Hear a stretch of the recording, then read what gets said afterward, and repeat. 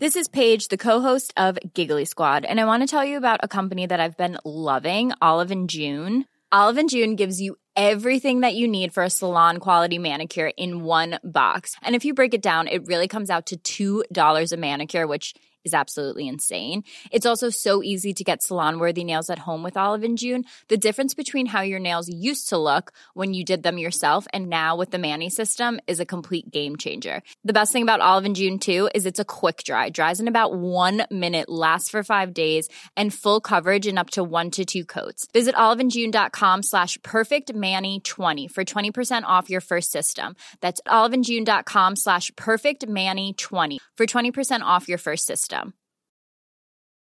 It's that time of the year. Your vacation is coming up.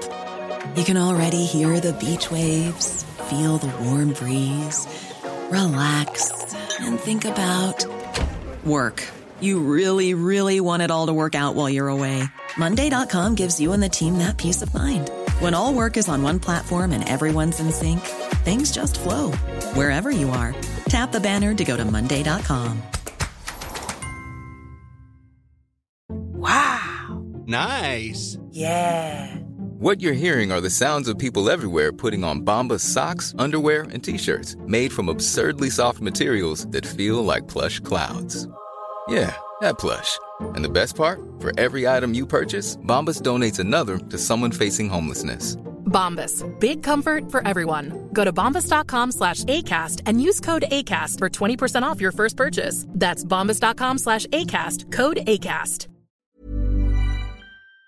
Hola mi gente, this is Ish. And this is DJ. And this is Pero Let Me Tell You.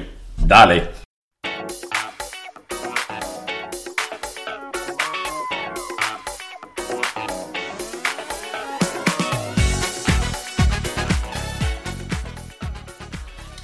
Anyway, well, welcome everyone. Episode número 8. That's right. Ya estamos en number 8. I mean, technically number 9 because we did that 3.5. Yeah. But bona fide number 8. Yeah. On paper, it's number 8 as we So sit aquí here. estamos.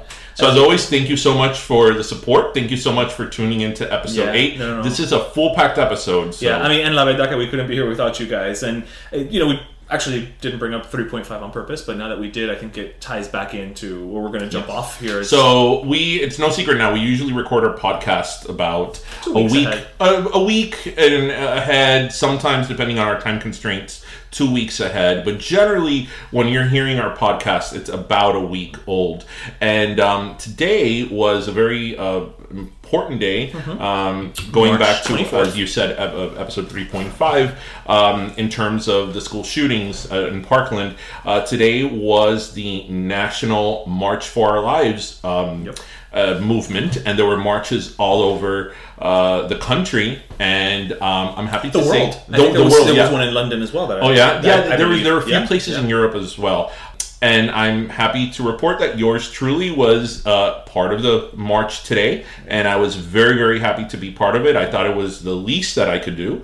And No, you did a lot. I will tell you what I did, and what I did is the least you can do. What did you do? So, I was actually supposed to go to the beach today, and I didn't, because I woke up late, but then we were really hungry, so we went to Coral Bagels. And Coral Bagels. I haven't been there in years. So good.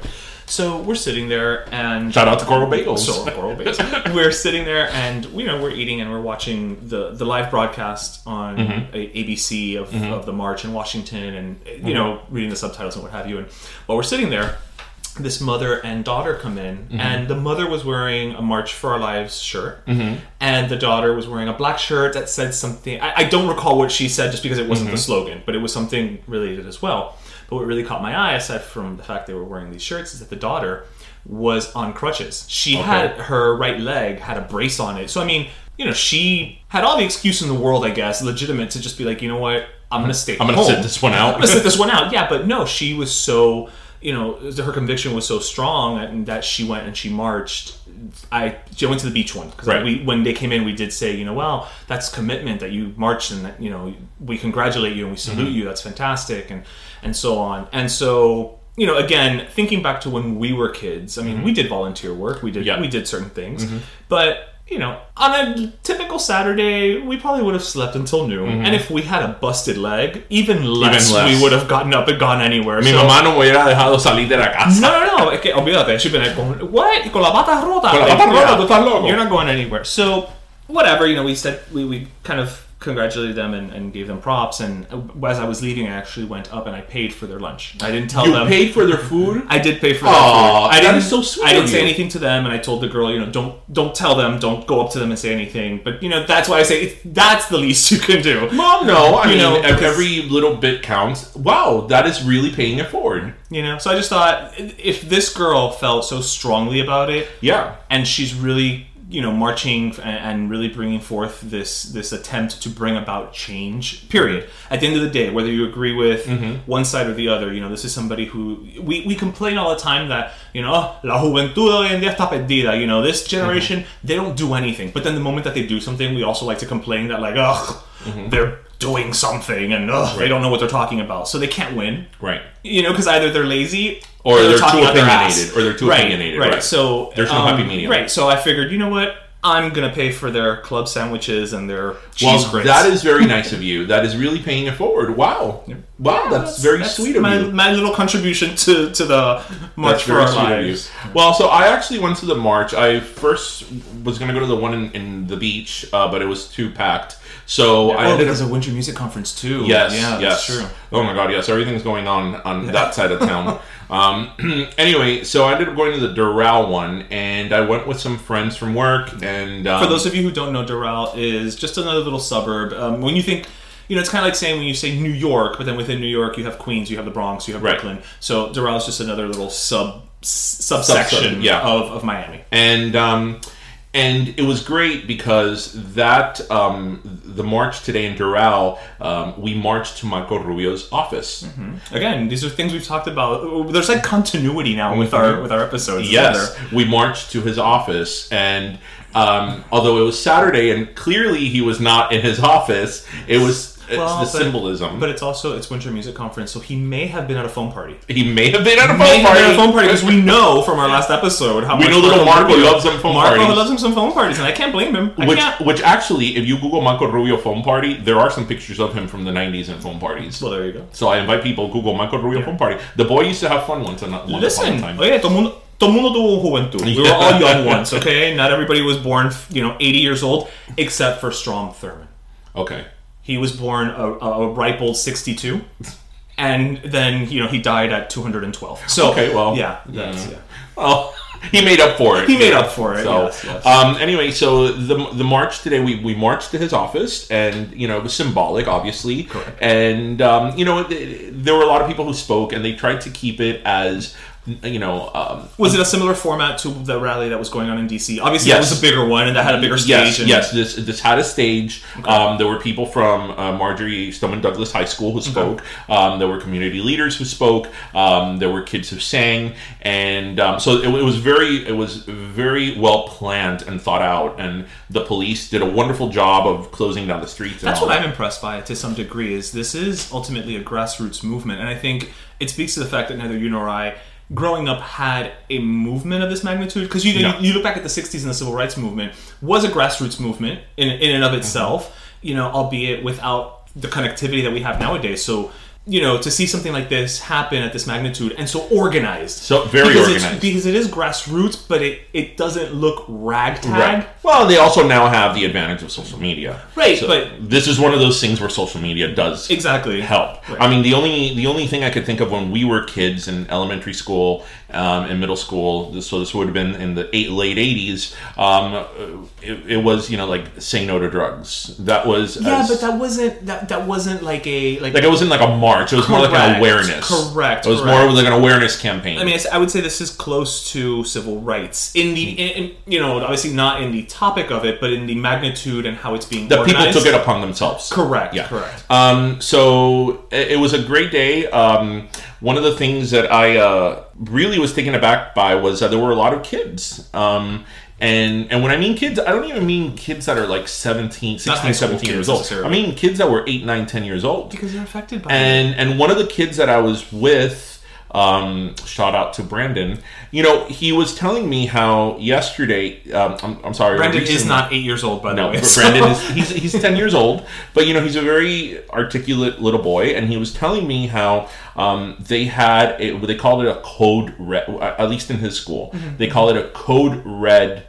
Drill where they have to take certain measures, and so does a teacher in case of a school shooting. And when you hear stuff like that, is when it really you kind of come full circle, and you say, not too long ago we were elementary school students, and the worst thing we had to worry about was a fire drill. Yeah. Everybody walk out, single line, no talking. That was as you haven't had. Thankfully yet to have this conversation with your son, but my sister has had to have this conversation with my two oldest nephews, and it breaks my heart when she tells me, that when she told me that she had to sit them down and obviously to their level, explain this to them. But what really broke my heart is because they're very close, the three boys. And, she basically tell them, look, no matter what happens, do not go look for your brother. Right. Don't leave that area, because the instinct, again, because they're so close, would be oh, I have to go see if my brother's okay. Mm-hmm. And that's the part that just killed me. Right. It broke my heart. Right. And so, that's something that kids nowadays have to think about that we didn't. And we just didn't. We didn't have to think about. And again, we didn't go to school. It's not like we went to school in 1814. No. We're not like the pioneers on the stagecoach. But that's the reality of what's going on.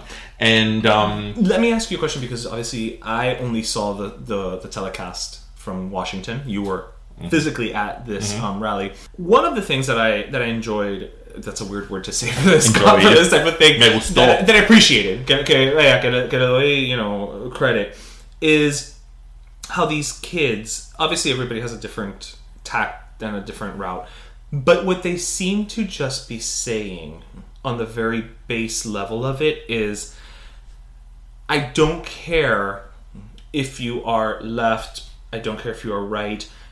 It's not about gun control. It's not about mental health. It's about, I need you to do something. Mm-hmm. Period. Yeah. If it's a mental health issue, fantastic. Mm-hmm. Then let's do something about it on that side. Mm-hmm. If it's a gun control issue, fantastic. Mm-hmm. Then let's do something about it on that side. And that's the one thing that I keep noticing is a common thread. Again, there are probably some who are going to lean more towards one side and to the other, but the common thread to me seems to be that it's not like before, where it was anti-gun, or guns have to be done away with. They're not even saying that. They're basically saying, do something. That was a common theme in terms of the speeches today. Okay, and I was curious at the rally, because there were several speeches. I think everybody agreed there just seems to be this impotence. Everybody agreed that we have a Second Amendment right to bear arms. I think nobody in this debate, or very few people, do say that there's both sides. They want to, extradicate all guns. Right. I mean, I certainly don't believe that. I'm not a gun owner, and guns are something I don't care for. But the same way that I would march and stand for other rights that are closer to me, I would march for someone's Second Amendment right. Because guess what? Our Bill of Rights is our Bill of Rights. You don't pick and choose which one you like. It is. So the same way that I would march for somebody else's right for issue over here, I would march for that as well, even though I don't necessarily subscribe to that in particular. The problem is that every time that you have a discussion about sensible gun laws, it becomes polarizing. It becomes the people who take the stage are the people who are completely on the right and say, you will not touch my guns. And the people on the complete left that are like, get rid of all guns. And I think that most people are not in those polar ends. Life. Most people are not polar ends. Right. I think that most people want some type of sensible gun control, gun education. Right. Obviously, this whole issue with shootings, school shootings particularly, this is not going to be fixed only with gun control. It's a very multi-layered problem, from obviously mental health to just our culture. We live in a very violent culture, from TV to video games. It's very multi-layered, but you got to start somewhere. You have to start somewhere. And I think that now with kids taking the forefront, I think now with these kids, what they're doing, I think it goes to what you're saying.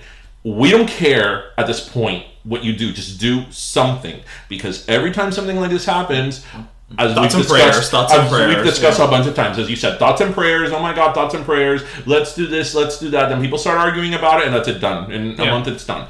And here we are. This is what I think is different. That it's been what, a month and a half. Because it happened on Valentine's Day. So yes, happened on Valentine's Day. So it's been close to a month and a half, and here we are still talking about it. Let me ask you something. You said that it's a violent culture. Mm-hmm. Two questions, and I'll put them together.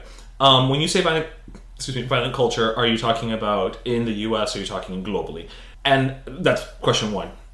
And two, do you really think that it's a violent culture? Because violence has always existed. I mean, Cain and Abel existed before PlayStation. Yes. So, I mean, we're not talking about that everything was sunshine and roses up until 1901. Listen, I have no data to back this up. I don't have data. And I play violent video games, and you've seen violent movies, and I don't go out and... But,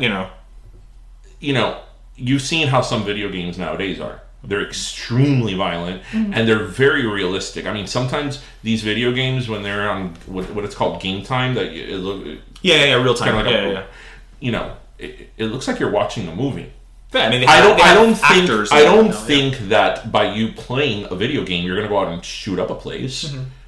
But I don't think it's necessarily the best thing in the world either to have a child, especially a boy, and the whole thing with male aggressiveness. Girls can do anything, right? Okay? But you know what I mean. The whole hyper male aggressiveness. That's the next March next and week. all that, which could be a whole other topic for another podcast. Right.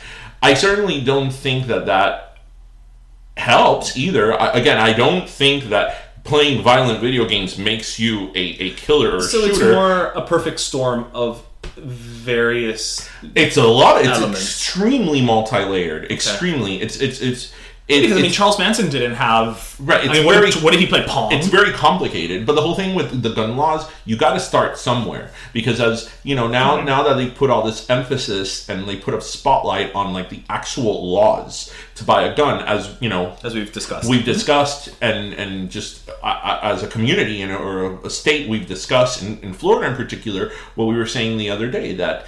you can buy an assault type rifle at 18, but you can go drink a Mike's Hard Lemonade. I mean, that's true. Mike's Hard Lemonade.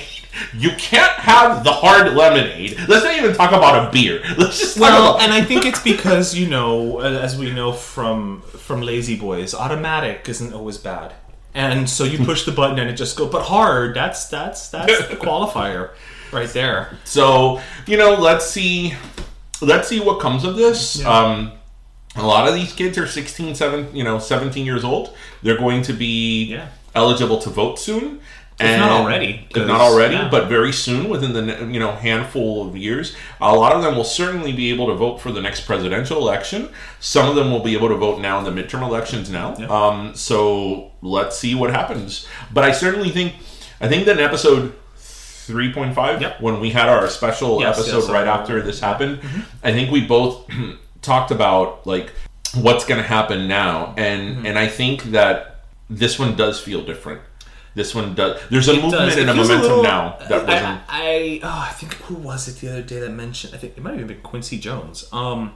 Said something that he sees shades of the Vietnam protests in this. And I mean, regardless of however you feel one or the other, but I think that was one of the tipping points of when you saw youth culture kind of stop being youth. And take an interest in something. And again, like I said earlier, then that's the point where it becomes, you're damned if you do, damned if you don't, right? Because then up until then, you're like, oh, you kids don't care about anything, and all of a sudden you care about something. And it's like, no, you're caring about the wrong thing. Right. So it's one of those, you're never going to win. I genuinely am just happy that, the youth is caring about something. Because I think coming from and I gotta give the millennials a lot of shit. This generation is the next one down. I think Gen Z is what they're called. The millennials tend to look upon themselves very navel-gazing. They seem to be just very into but why me? I can't get my, pumpkin pancakes out of season. And it makes me feel a little more confident for the future that this generation has kind of been you know what? It's okay. PSLs only happen once a year. That's fine. We're going to focus on something else. I mean, it's just. But when you said Pia, I thought you were going to say Pia Zadora. No, but and I was trying to think. I'm like, how do we bring Pia Zadora into this episode? Because I felt it was going to be a little heavy. Pia Zadora's coming in one way or another. Since you did, there's always room for Pia. There's always room for Pia. Always room for Pia. She's like the Jello. What is that? What's going on? Oh, something popped up in my computer. Sorry. Well, turn off your speaker. Sorry. As recorded as this is, ladies and gentlemen, this is live. So let's see what happens. Hopefully, regardless of what happens, it'll be a positive change. Yeah. And something that will help. I think at the end of the day, no matter where you are on this issue, people want something done. I mean, right. I think we could all agree that no matter what your political leaning is, nobody wants these school shootings. I think that's a fair bet. Yeah, I think so. So I think we can all agree. It's a matter of trying to figure out how to get there, and I certainly think that we're moving in the right direction. So. Yeah. Definitely. And with that said, we promise we're going to try to keep this not as heavy as episode 6. We have a couple of bangers coming up. No, I know that's why. But episode 6 was heavy. Like I'm drinking my little, my whiskey here. You got some soda. We're trying to settle in. We still gotta have Colada Boys. So we shout out to Colada Boys. We do gotta come because Colada Boys. Have you heard? I think it was podcast number 6. 6, yeah. I took on myself the live. I challenge myself to drink coffee because I don't drink any coffee. Yep. I've never had a shot of Cuban espresso. You've never had? I just tasted it. I don't like coffee. But then you've tasted it. No, but I haven't had a shot. I've had a little una cosita chiquitita. Okay, pero espérate. The size of those cups is more than enough. Like that is a shot. No, but it hasn't been a shot. It's been like a little whatever. All right, but on that note, just. That's kind of part and parcel of some of the things that we're working on here. Obviously we're going to try to coordinate some schedules with the Colada Boys, with us, the Wanderers. I think we also had some initial chats actually I think it was the second or the first Soda of the Desert, Alex Segura. So, yes. We're going to be trying to diversify this up a bit because I think it's worth not just hearing us go back and forth, but occasionally, bring somebody in. We're also trying. Our people are speaking to Rihanna's people. I'm just kidding. We are. I will actually have to drink coconut water, which is obnoxious. Eso sabe como guava. Oh yeah, don't say that to our Hispanic Caribbean, listeners who love coconut water. I love coconut because I love pastelito de coco. But coconut water, that looks like saliva in a glass. Okay, so today, before we go on to our next topic, and to just liven the mood a little bit from our previous topic I was going to say, from saliva in a glass? No. So today I was talking to one of the people I went to the march with, and I was telling her the story of one time, this event where this lady, we were at an event, and this lady went ill, and I tell her... Was it the Cable Ace Awards? No. Okay. And I tell, so I'm telling my friend this story, I tell her, no, porque a la vieja, estábamos en una fiesta y la vieja dio un patatón. and she's like, okay, define patatón. And I'm like, well, patatón, when you have... patatón is it a heart attack? Is it a stroke? I feel like patatón is... It's very dramatic. Is kind of how the Supreme Court defined indecent material. You know it when you see it. Obscene material. Obscene material, yeah. I can't tell you what it is, but you know it when you see it. So yes, patatón and obscenity is almost linked in that you know it when you see it. Right, but when I imagine somebody having un patatón, there was a falling. Somebody fell over. Yeah. Not that they fell. They stumbled. Somebody falls and stumbles. You don't say that they un patatón. No. I mean that whatever medical condition they have, you fainted. If you fainted, resulted you have a in them right. falling. Now, what would you say is the difference between a patatón and un yello? Un yello isn't un yello more like un golpe? Okay, is it? I don't know. I don't know. That's what I'm saying. Okay, guys. For those of you out there listening, please email us to... Coño, I can't think of it right now because you put me on the spot. Pero podcast. Pero let me podcast. We should know this. We created this thing. Pero let me podcast @gmail.com. Actually, you know what? Yes. Feel free to send us emails or respond to us via all our social media. If you know what the difference is between un patatón and un yello, let us know, and also let us know if there's a different word that you guys, because again, the beauty of Spanish, right, is that we might call it a patatón, somebody else might call it un yello, somebody else might call it something else depending on where you're from. So we want to hear. Ahí tú estás en los 15 de Marilyn. ¿Te acuerdas de los 15 de Marilyn? Yes, y viene la tía y dice, oye, que a Xiomara le dio un patatón. Están llamando a rescue. Exactly. Y ahí goes Marilene's 15. Damn it. There's patatón, there's yayo, there's sirimba. Una sirimba. I think una sirimba. Sirimba to me is like when you faint. Yes, but I think the sirimba is more like a stroke of a cinnamon. A cinnamon. It's delicious. It's only in the holidays. to a patatón. I think those are more. More comparable. Yes. Okay. Yes. Okay. Una sirimba. I hadn't heard that one in a while. Okay. See, but again, actually, we do want to hear from you guys on this one because acuérdate cuando alguien le da un patatón and they're on death's door, no lo sabe ni el doctor chino. No. Well, not even the Chinese doctor. You know, because you say what you want about Cuba, but even that island country recognizes the advancements of the Asian culture. Yep. Eastern medicine is not something to make fun of. Nope. It's the real deal. You know, there's a Chinatown in La Habana. Yeah. That's why there's so many Chinese Cubans. Yeah. And in Bird Road and 107th, where Hess is now, there used to be a Chinese restaurant there in the 80s. Okay. And that's a Chinese restaurant that we used to go to. If anybody remembers... It's so far from your house. I'm sorry, it's 107th and Bird Road. You said 107th and Bird Road, but that's so far from your... 107th and Bird Road from my parents' house? Sorry, you said 107th, I heard 87th. No, 107th and Bird Road.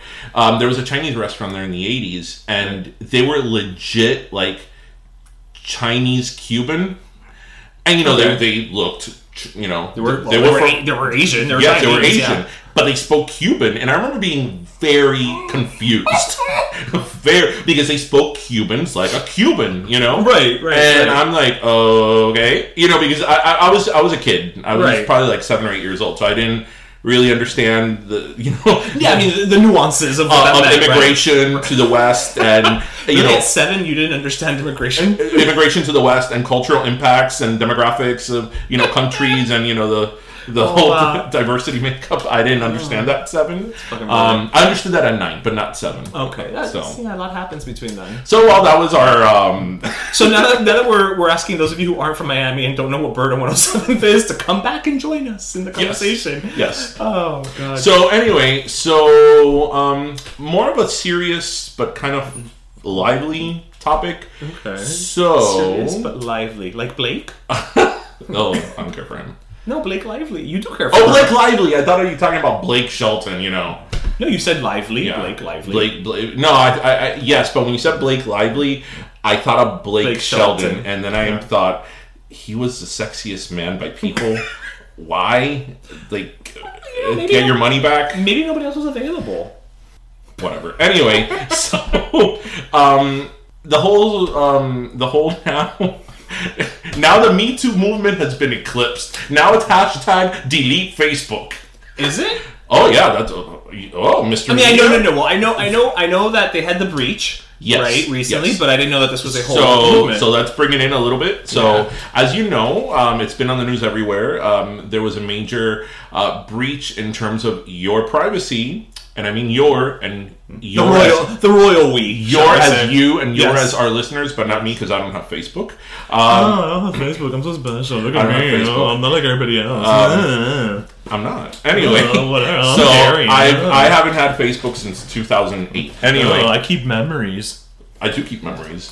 Anyway, so as we know, Cambridge Analytica gave a significant amount of information over to... So what is Cambridge Analytica? So Cambridge Analytica, it's like a data company that they acquired data from, I don't know if it's specifically Facebook or other social media platforms, but in this specific case, it was for Facebook. Okay. So this is not the first time this has happened. The Obama campaign in 2012 used this as well. I don't know, Obama.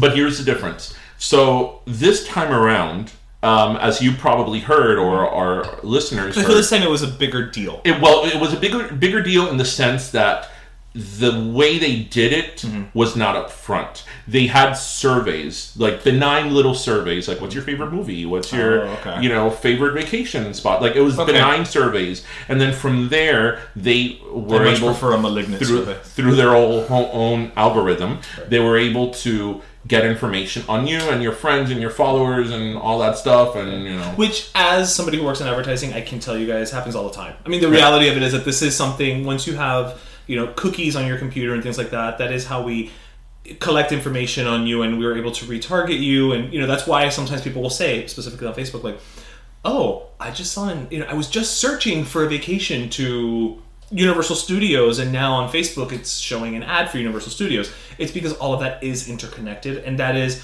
for better or worse, we don't pay for the internet, and so that is the price ultimately that we do pay for that use of the internet. Is you have to give up of your information to a degree, the same way that you may not pay to see again, theoretically, if you have a TV antenna you can watch over the air channels, the price you pay is having to sit through the commercials. Right.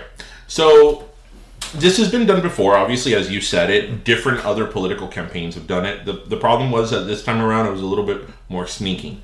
But the big question here is, does Facebook have a ethical, moral, company-wide responsibility to store your data, keep your data private, and or if they're going to use your data for whatever reason, let you know? Or should you as a user have the discretion to put it upon yourself to be, discretionary as to what you put out there publicly on your Facebook feed? So is it the Facebook? Is it the user? Is it a little bit of both? So yes, I think so. Here's the thing. Number one, everybody and their mother treats social media. Let's broaden the scope, right? Let's not just talk about Facebook. Let's talk about Snapchat. It's gone in 24 hours. Yeah, as far as you know. Everybody just takes it upon value that, like, I'm just gonna, I'm gonna be real. I'm gonna put it all out there. Okay, that's fantastic. There's a price to that. Just whether it's a social repercussion or a personal repercussion. Right. The time that you think you're gonna just I tell it like it is. Yeah, well, you know what? You sound like an asshole. Right. There can be repercussions. But then there's also the fact that I do know, and I'm actually going to use, I'm not going to use Facebook, I'm going to use Apple as the proxy for my next statement. When you use certain things, like when we all sign up for our iPhones and we all sign up for iTunes and we all click I accept without reading the 6,000 things on that agreement, we can't come back later and complain and say, oh, but I didn't know. Well, no, pero hold on. Espérate. Right. You clicked on here that says you read it and you agree with it. Right. So, at some point you have to take that responsibility upon yourself. It's, you can't always say, oh, I didn't know. Oh, but you, and this actually ties into almost like the freaking mortgage thing where people were like, oh, I didn't know I couldn't afford a house that was $200,000 on a salary of, $15,000 a year. It's like, really? You couldn't? Right. No, but I didn't read what I signed. Okay, but then whose fault is that? You know what I mean? Like, to a degree, there's, at some point you have to take the responsibility upon yourself, where it's like, you can't be happy to use things and then be upset when what you gave them permission to do is done. Okay. Do you know what I'm saying? It's one of those. So you're putting it more on the user. I think it's just you can be upset about it. You can absolutely, you can come back and say it's not right. But what about to the person? But don't say, oh, I didn't know, or don't say they didn't tell me. Okay, but what about to the person? And I'm playing a little bit of devil's advocate here because, again, I'm not on Facebook. So, I'm on Instagram, and I'm sure Instagram does the same thing. That's owned by Facebook, so yeah. Yeah, it does the same thing. So, same difference, I guess. But what about to the person who just, logs into Facebook to just share family, pictures of their family? They're not really into the whole discussion things. They could care less. They use it for the original purpose. Right. Of, just... Went on vacation, here's my family pictures, and their relatives see it. So that person, that person who very innocently uses this platform, does that person have to have that on the back of their mind as well? The problem here is that it's not about what you use it for. It's about that once you agree that you are going to use it, and you agree to their terms... Yeah, but the problem. I know you're a lawyer, so you probably have a different insight. But there is essentially a contract. There is a contract element to it. It is a contract, but I think you can't be upset when the other side enforces. But I think it's a matter of scope. Right? Okay. Because obviously, yes, we're all guilty of signing up for whatever social media platform or anything for that matter, and not reading the user. We're not, because I'm the first one. I'm not. I probably have to give my firstborn to Steve Jobs. Listen, I have a legal background, and I don't read it. Right? Nobody does. But I think there's something to be said of scope, because if I'm agreeing to go on this social media platform, all right, and to share my pictures, my recipes, my food, whatever, I'm also not expecting for my personal information to be extruded to that extent. And on top of that, my friends as well. Because you know what? Maybe I'm on Facebook and I barely use it, but you know what? You're a much more active user, and now you've spilled my beans, through this type of algorithm. The problem is that you can't have that type of an agreement on a case by case, on a one by one. I don't think you can on a platform that ultimately relies on interconnectivity. I also think that I'm the wrong person to ask this question on some level because I do work in advertising, and so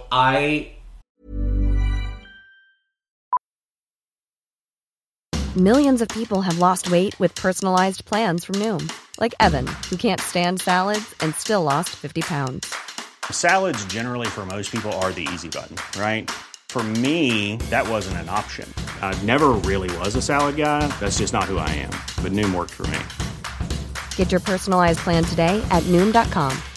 Real Noom user compensated to provide their story. In 4 weeks, the typical Noom user can expect to lose 1 to 2 pounds per week. Individual results may vary. It's that time of the year. Your vacation is coming up. You can already hear the beach waves, feel the warm breeze, relax, and think about work. You really, really want it all to work out while you're away. Monday.com gives you and the team that peace of mind. When all work is on one platform and everyone's in sync, things just flow. Wherever you are, tap the banner to go to Monday.com.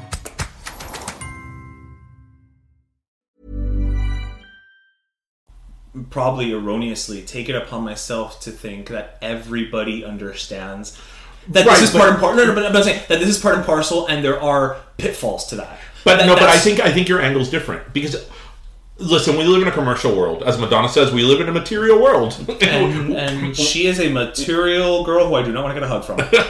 She is looking very angular lately. I love Madonna, Louise, Veronica Chacon, but it would hurt. It'd be like, it would be like hugging a diamond. Oh my god, I would get cuts. Anyway, well, to what I was saying, I think that most people understand and assume that if they go on social media, as you said, this is the price you pay. There's an to go on the implication internet. Right. There's going to be a certain, commercial giving up of privacy. A privacy in terms of commercial and advertisement, and that's fine to a certain extent. But in terms of your personal information, like your I think we haven't really delved into what is different about this Cambridge Analytica. I don't think we've given enough detail as to the extent of the information. Well, that's what it was. They got personal information in terms of addresses and I don't know about social security numbers, but addresses, political leanings, political, where you stand politically on things, and got data from that. But again, from my perspective, because of what I do for a living, that's the type of data that we always use. That is what we use to understand how to serve you an ad. Not just on Facebook, and I'm gonna blow the lid wide open on this one, kids. Across the entire internet, we do retargeting. We do it based on your behavior and what you post, and all that just kind of creates this person. But that's for commercial reasons. This was purely for political reasons. So what do you mean purely for political reasons? The reason why Cambridge Analytica was hired by the Trump campaign was for political reasons. But the argument could be made that it was political under the guise of commercial. In other words, in that they were utilizing it to reach out to people. But that's the problem itself. Okay, but then that's a different conversation to be had, I think. Because then it becomes, well then, should politicians be allowed to target us via digital media? The short answer is, of course, they have to be, because that's where we spend all of our time. I mean, that's just the reality of it. But then, if that's the case, then the problem here is, and again, maybe I'm rejiggering your. Let me get this paragraph here. In terms of Cambridge Analytica, and this issue, this highlights a larger debate. This is from the Vox website. This highlights a larger debate over how much users can trust Facebook with their data. Facebook allowed a third-party developer to engineer an application for the sole purpose of gathering data, and the developer was able to exploit a loophole to gather information on not only the people who use the app, but all their friends without them knowing. You know what? I'm probably just a big asshole, but if right now I'm working on a campaign and somebody a vendor comes to me and says, I can do this, I would be like, how much does it cost? You're gonna go see what loophole you have. I'm gonna see how I can use it. I'm gonna see how I can use it because I need to maximize my message's reach most efficiently. And if that's what that sounds like is happening, again, I'm speaking more generally. I would totally run for it. So I'm just saying, from that perspective, it just seems like a no-brainer. If somebody comes up to you and says, "Hey, yo, we can do this," be like, right? Here's the check. From my understanding, nothing illegal was done here. That's what I'm saying. That's my point. This is an ethical issue.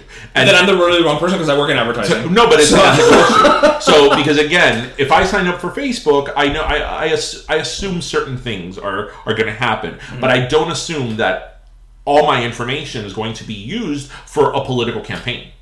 I don't know. I guess my viewpoint is tainted. Well, because of what I do. Our listeners out there, whatever your thoughts are, please send us emails to peroletmepodcast@gmail.com, and I know some of you have not been shy at all. Feel free to direct message us on not only Instagram, which many of you have done and we totally appreciate, but on Facebook and on Twitter. We're on Twitter now. Yes. Since our last podcast.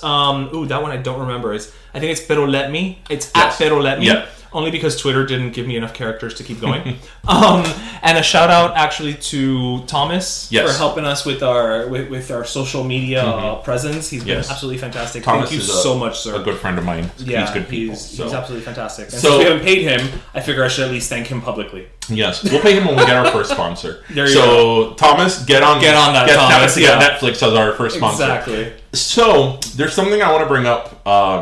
Which goes in a little bit to our theme of our podcast. A little bit Caribbean, a little bit Hispanic, to kind of see, because this is something that I think we have our own take on it.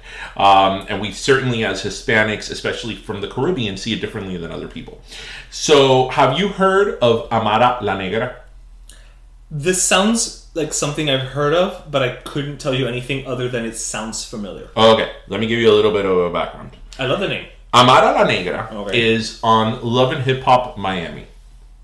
Okay, I keep getting served ads for that damn thing on Sling TV, but like consistently, like it'll be like one after the other, after the other, after the other. Also, it kind of makes me sad that Trina's on it, but at the same time, I'm happy because Trina's on it. It's a double-edged sword, right? I'm just like, Trina! And I'm like, oh, Listen, we can't...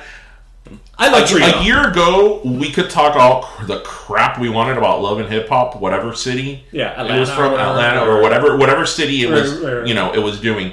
But listen, Cardi B came out of Love and Hip Hop.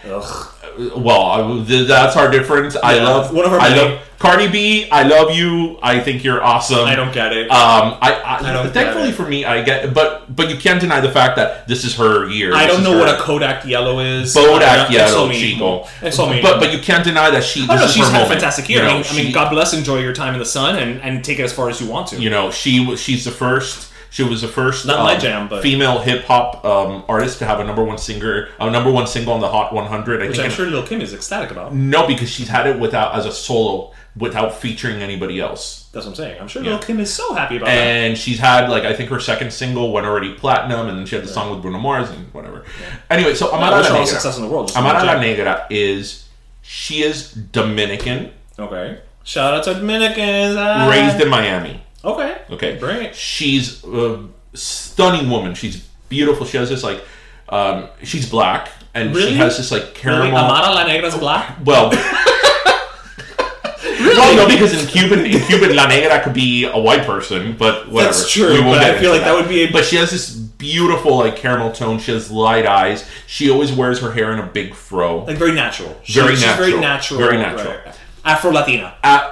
That was the next thing I was going to say. Okay. She identifies herself as Afro-Latina. Yeah. Since she's been on Love and Hip Hop Miami and been exposed to now a national and international audience, they don't know what to do with her. They've it's like glitter.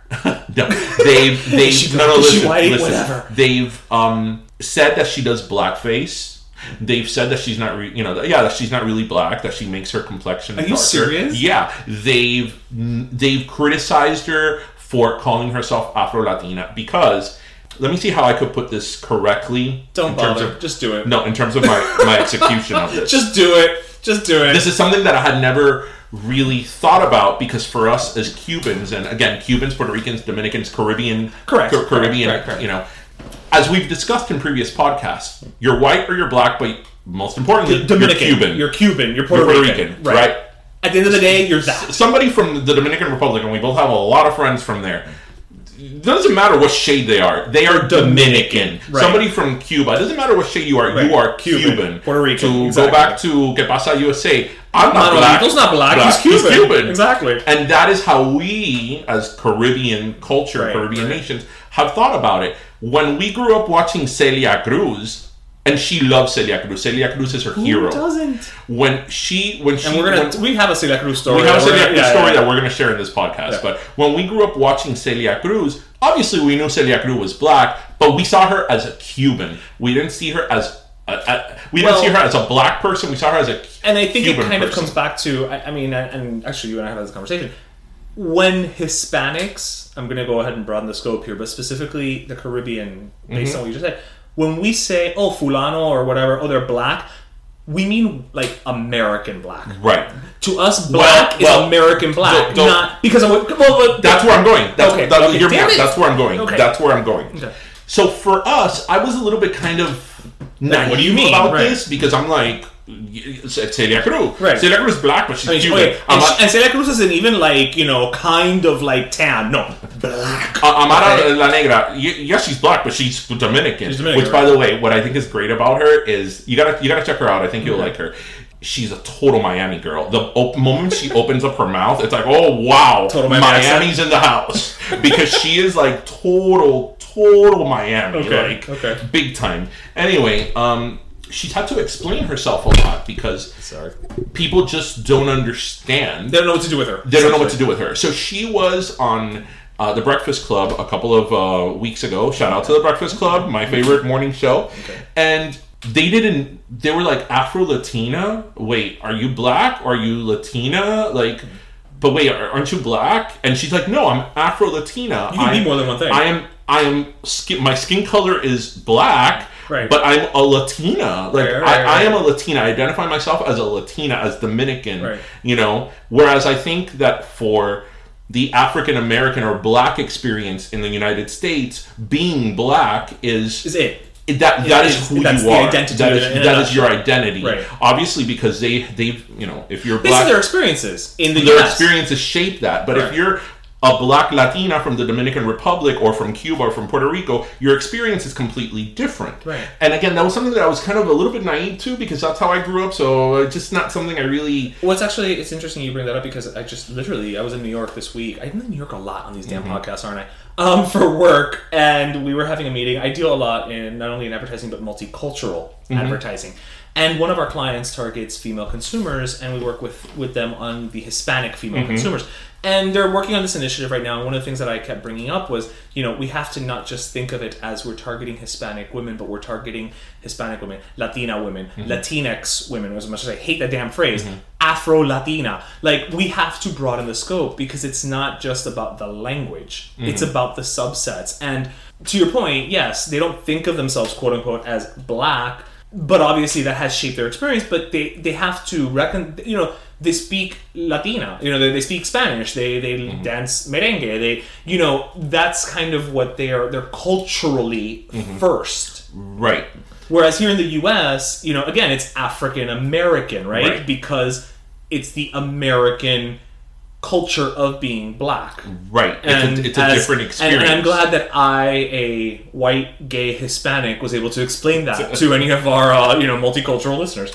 Right. But that, and again, that's something that I never really stopped to think about it. Well, because it's not part of our lives, and we don't quantify it that way. No, but my surprise to your point, was they're Dominican. My surprise was how the American, market, both white and black, is like, what? Like, what do you mean? You can be more than one thing. Because what she was saying was like, when you think Latina, you think Jennifer Lopez. That is Sofia Vergara. That is the image of a Latina. And then she's like, there's no Latina women that look like me in terms of print and advertising. That's not true. There's Christina Milian, who is Cuban.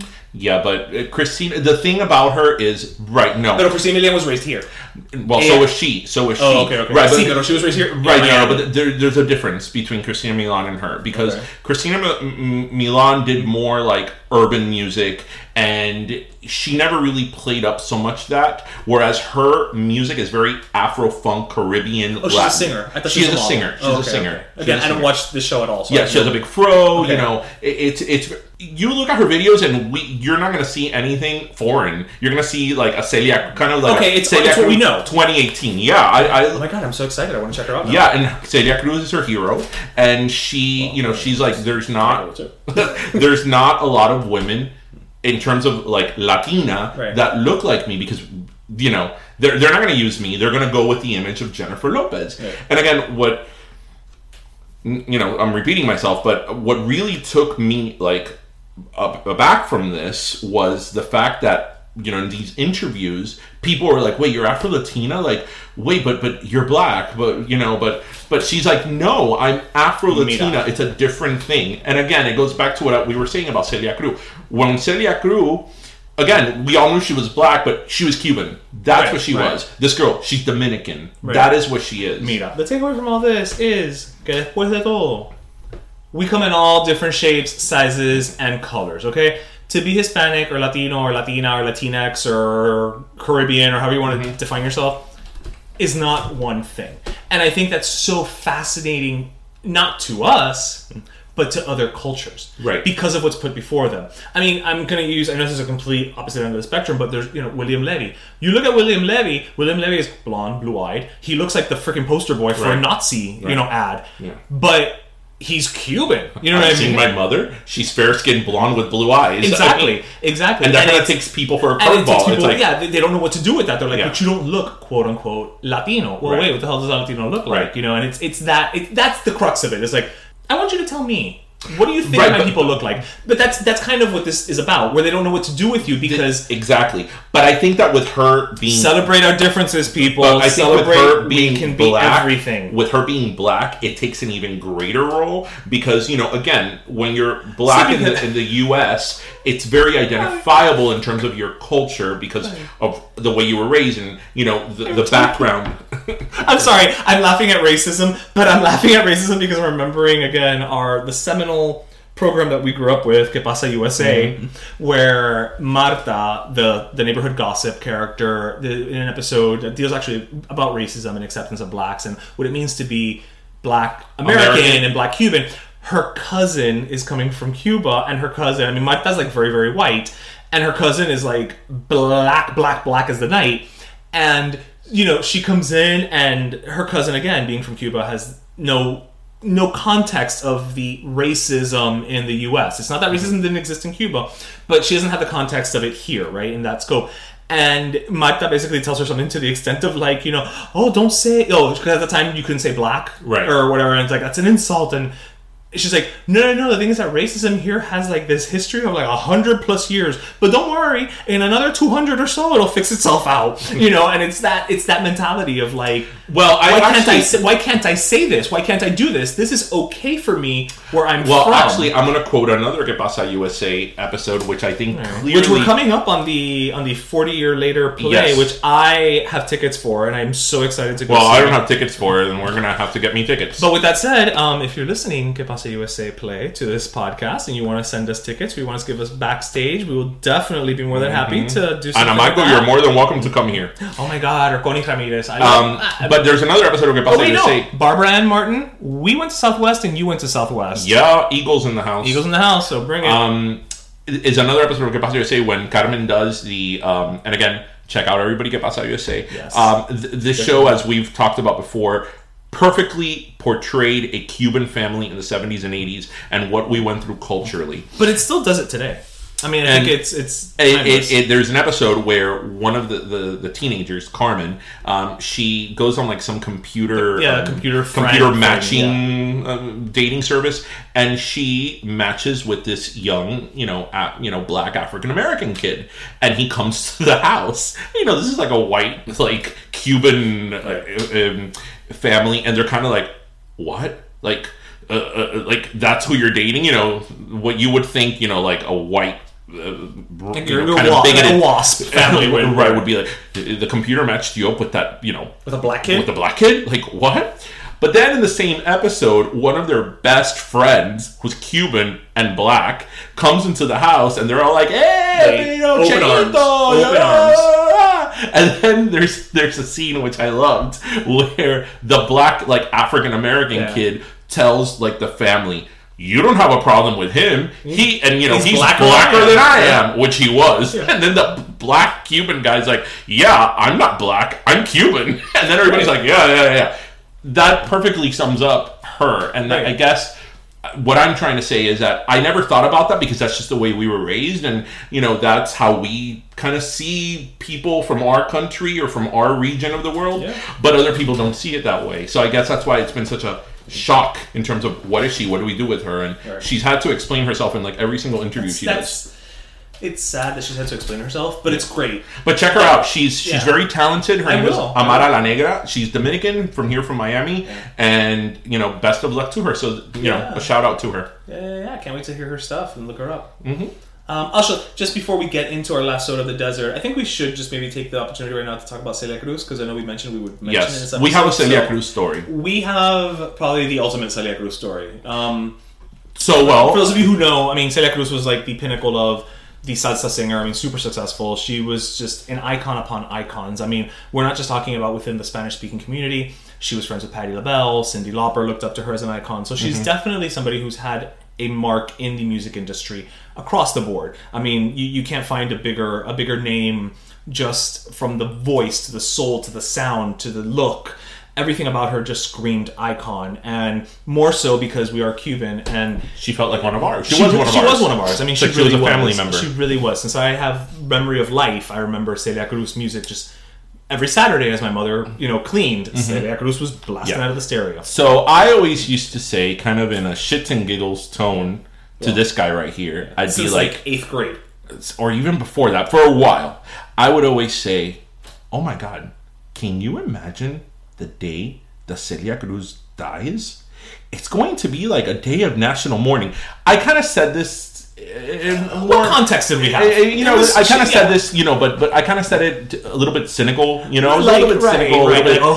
There's gonna be like a parade, a little bit of jest. There's gonna be, a whole to do and a procession. Right. I would say they're gonna march her casket down La 8 y La 27, 8th Street and 27. Yep. But I kind of in jest would always tell him like, oh my God, the world's going to stop when Celia Cruz dies because it was that significant. Well, fast forward to 2003. When she does pass away. And unfortunately, she did pass away. Yeah. And we had always talked about this. And this wasn't something we talked about once. We talked about this bringing it up because she was older. Eventually, she was going to die. So, especially toward the end. Fast forward when she passed away. Here in Miami, in the Freedom Tower, which is a very iconic building downstairs. It's the Miami Cuban version of Ellis Island. So it's a very significant building. Mm-hmm.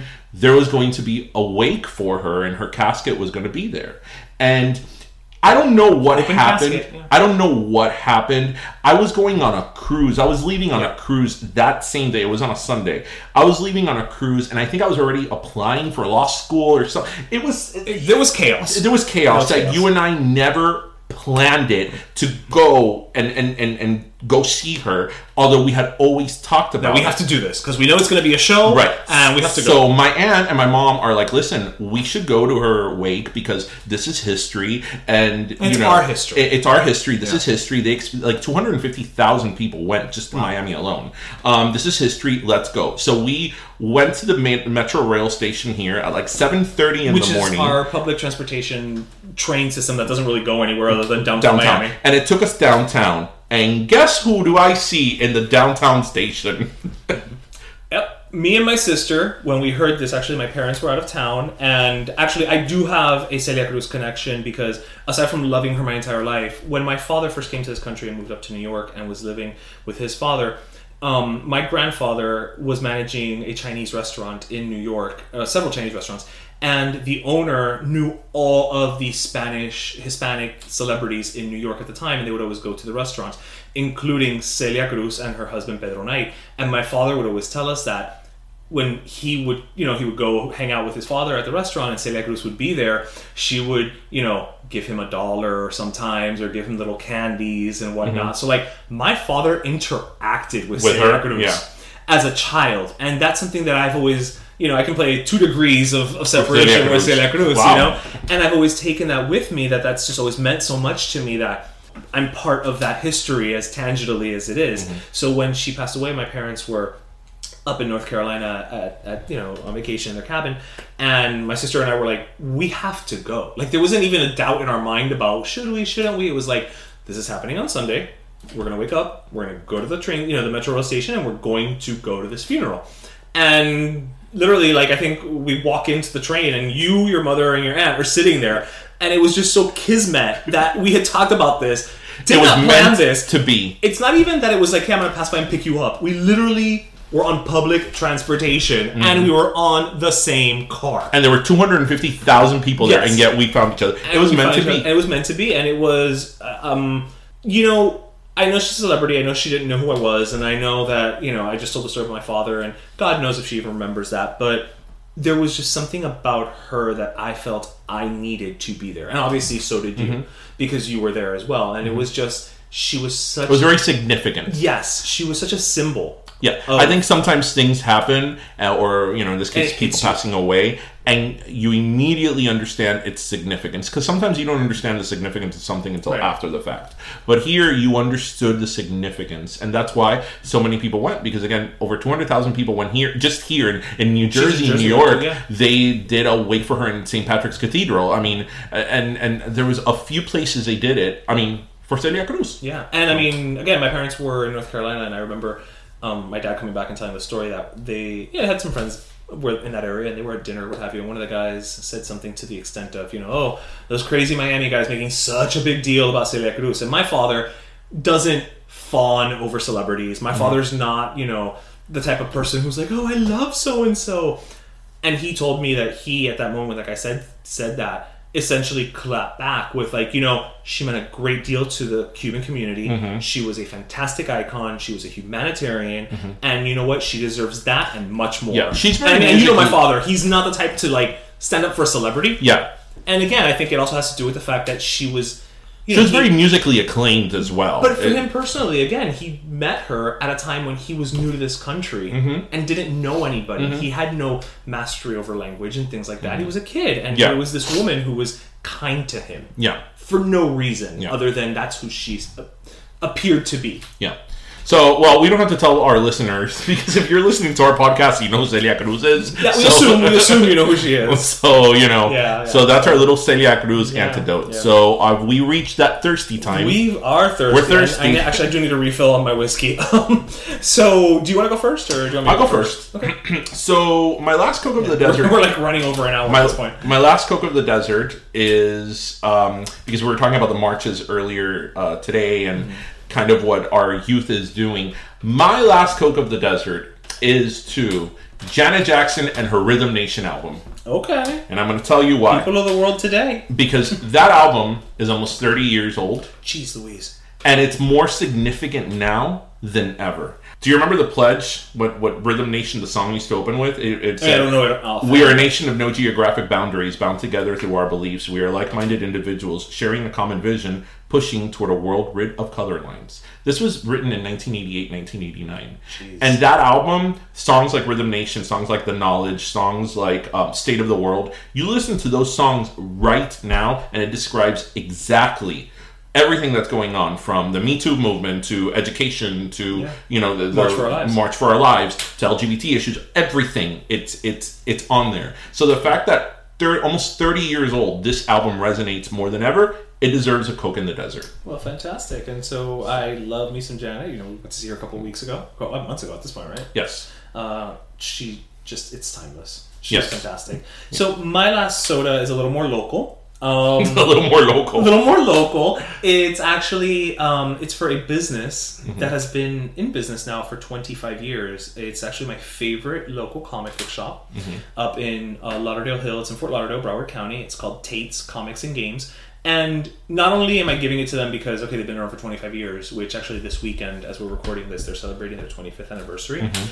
But what I always love about them is the story behind the store. Mm-hmm. He actually, Tate Onati, began that store while he was in high school. Mm. He actually opened the store while he was in high school. At the time when it opened, it was only open basically after school hours. He was helped with his father, by his father to put the business up and going. And, you know, the fact that he had a dream and he had a vision and he had an ambition as to what he wanted to achieve. And he had the support of his parents, much like, I mean, I know I'm drawing a very weird parallel here, but much like these kids today, you know, have the support of their parents to really pursue what they feel is important. Mm-hmm. And the fact that 25 years later, this comic book shop is not only still there, but it's become recognized as one of the leading independent comic book shops in the country by several organizations in the comic book industry.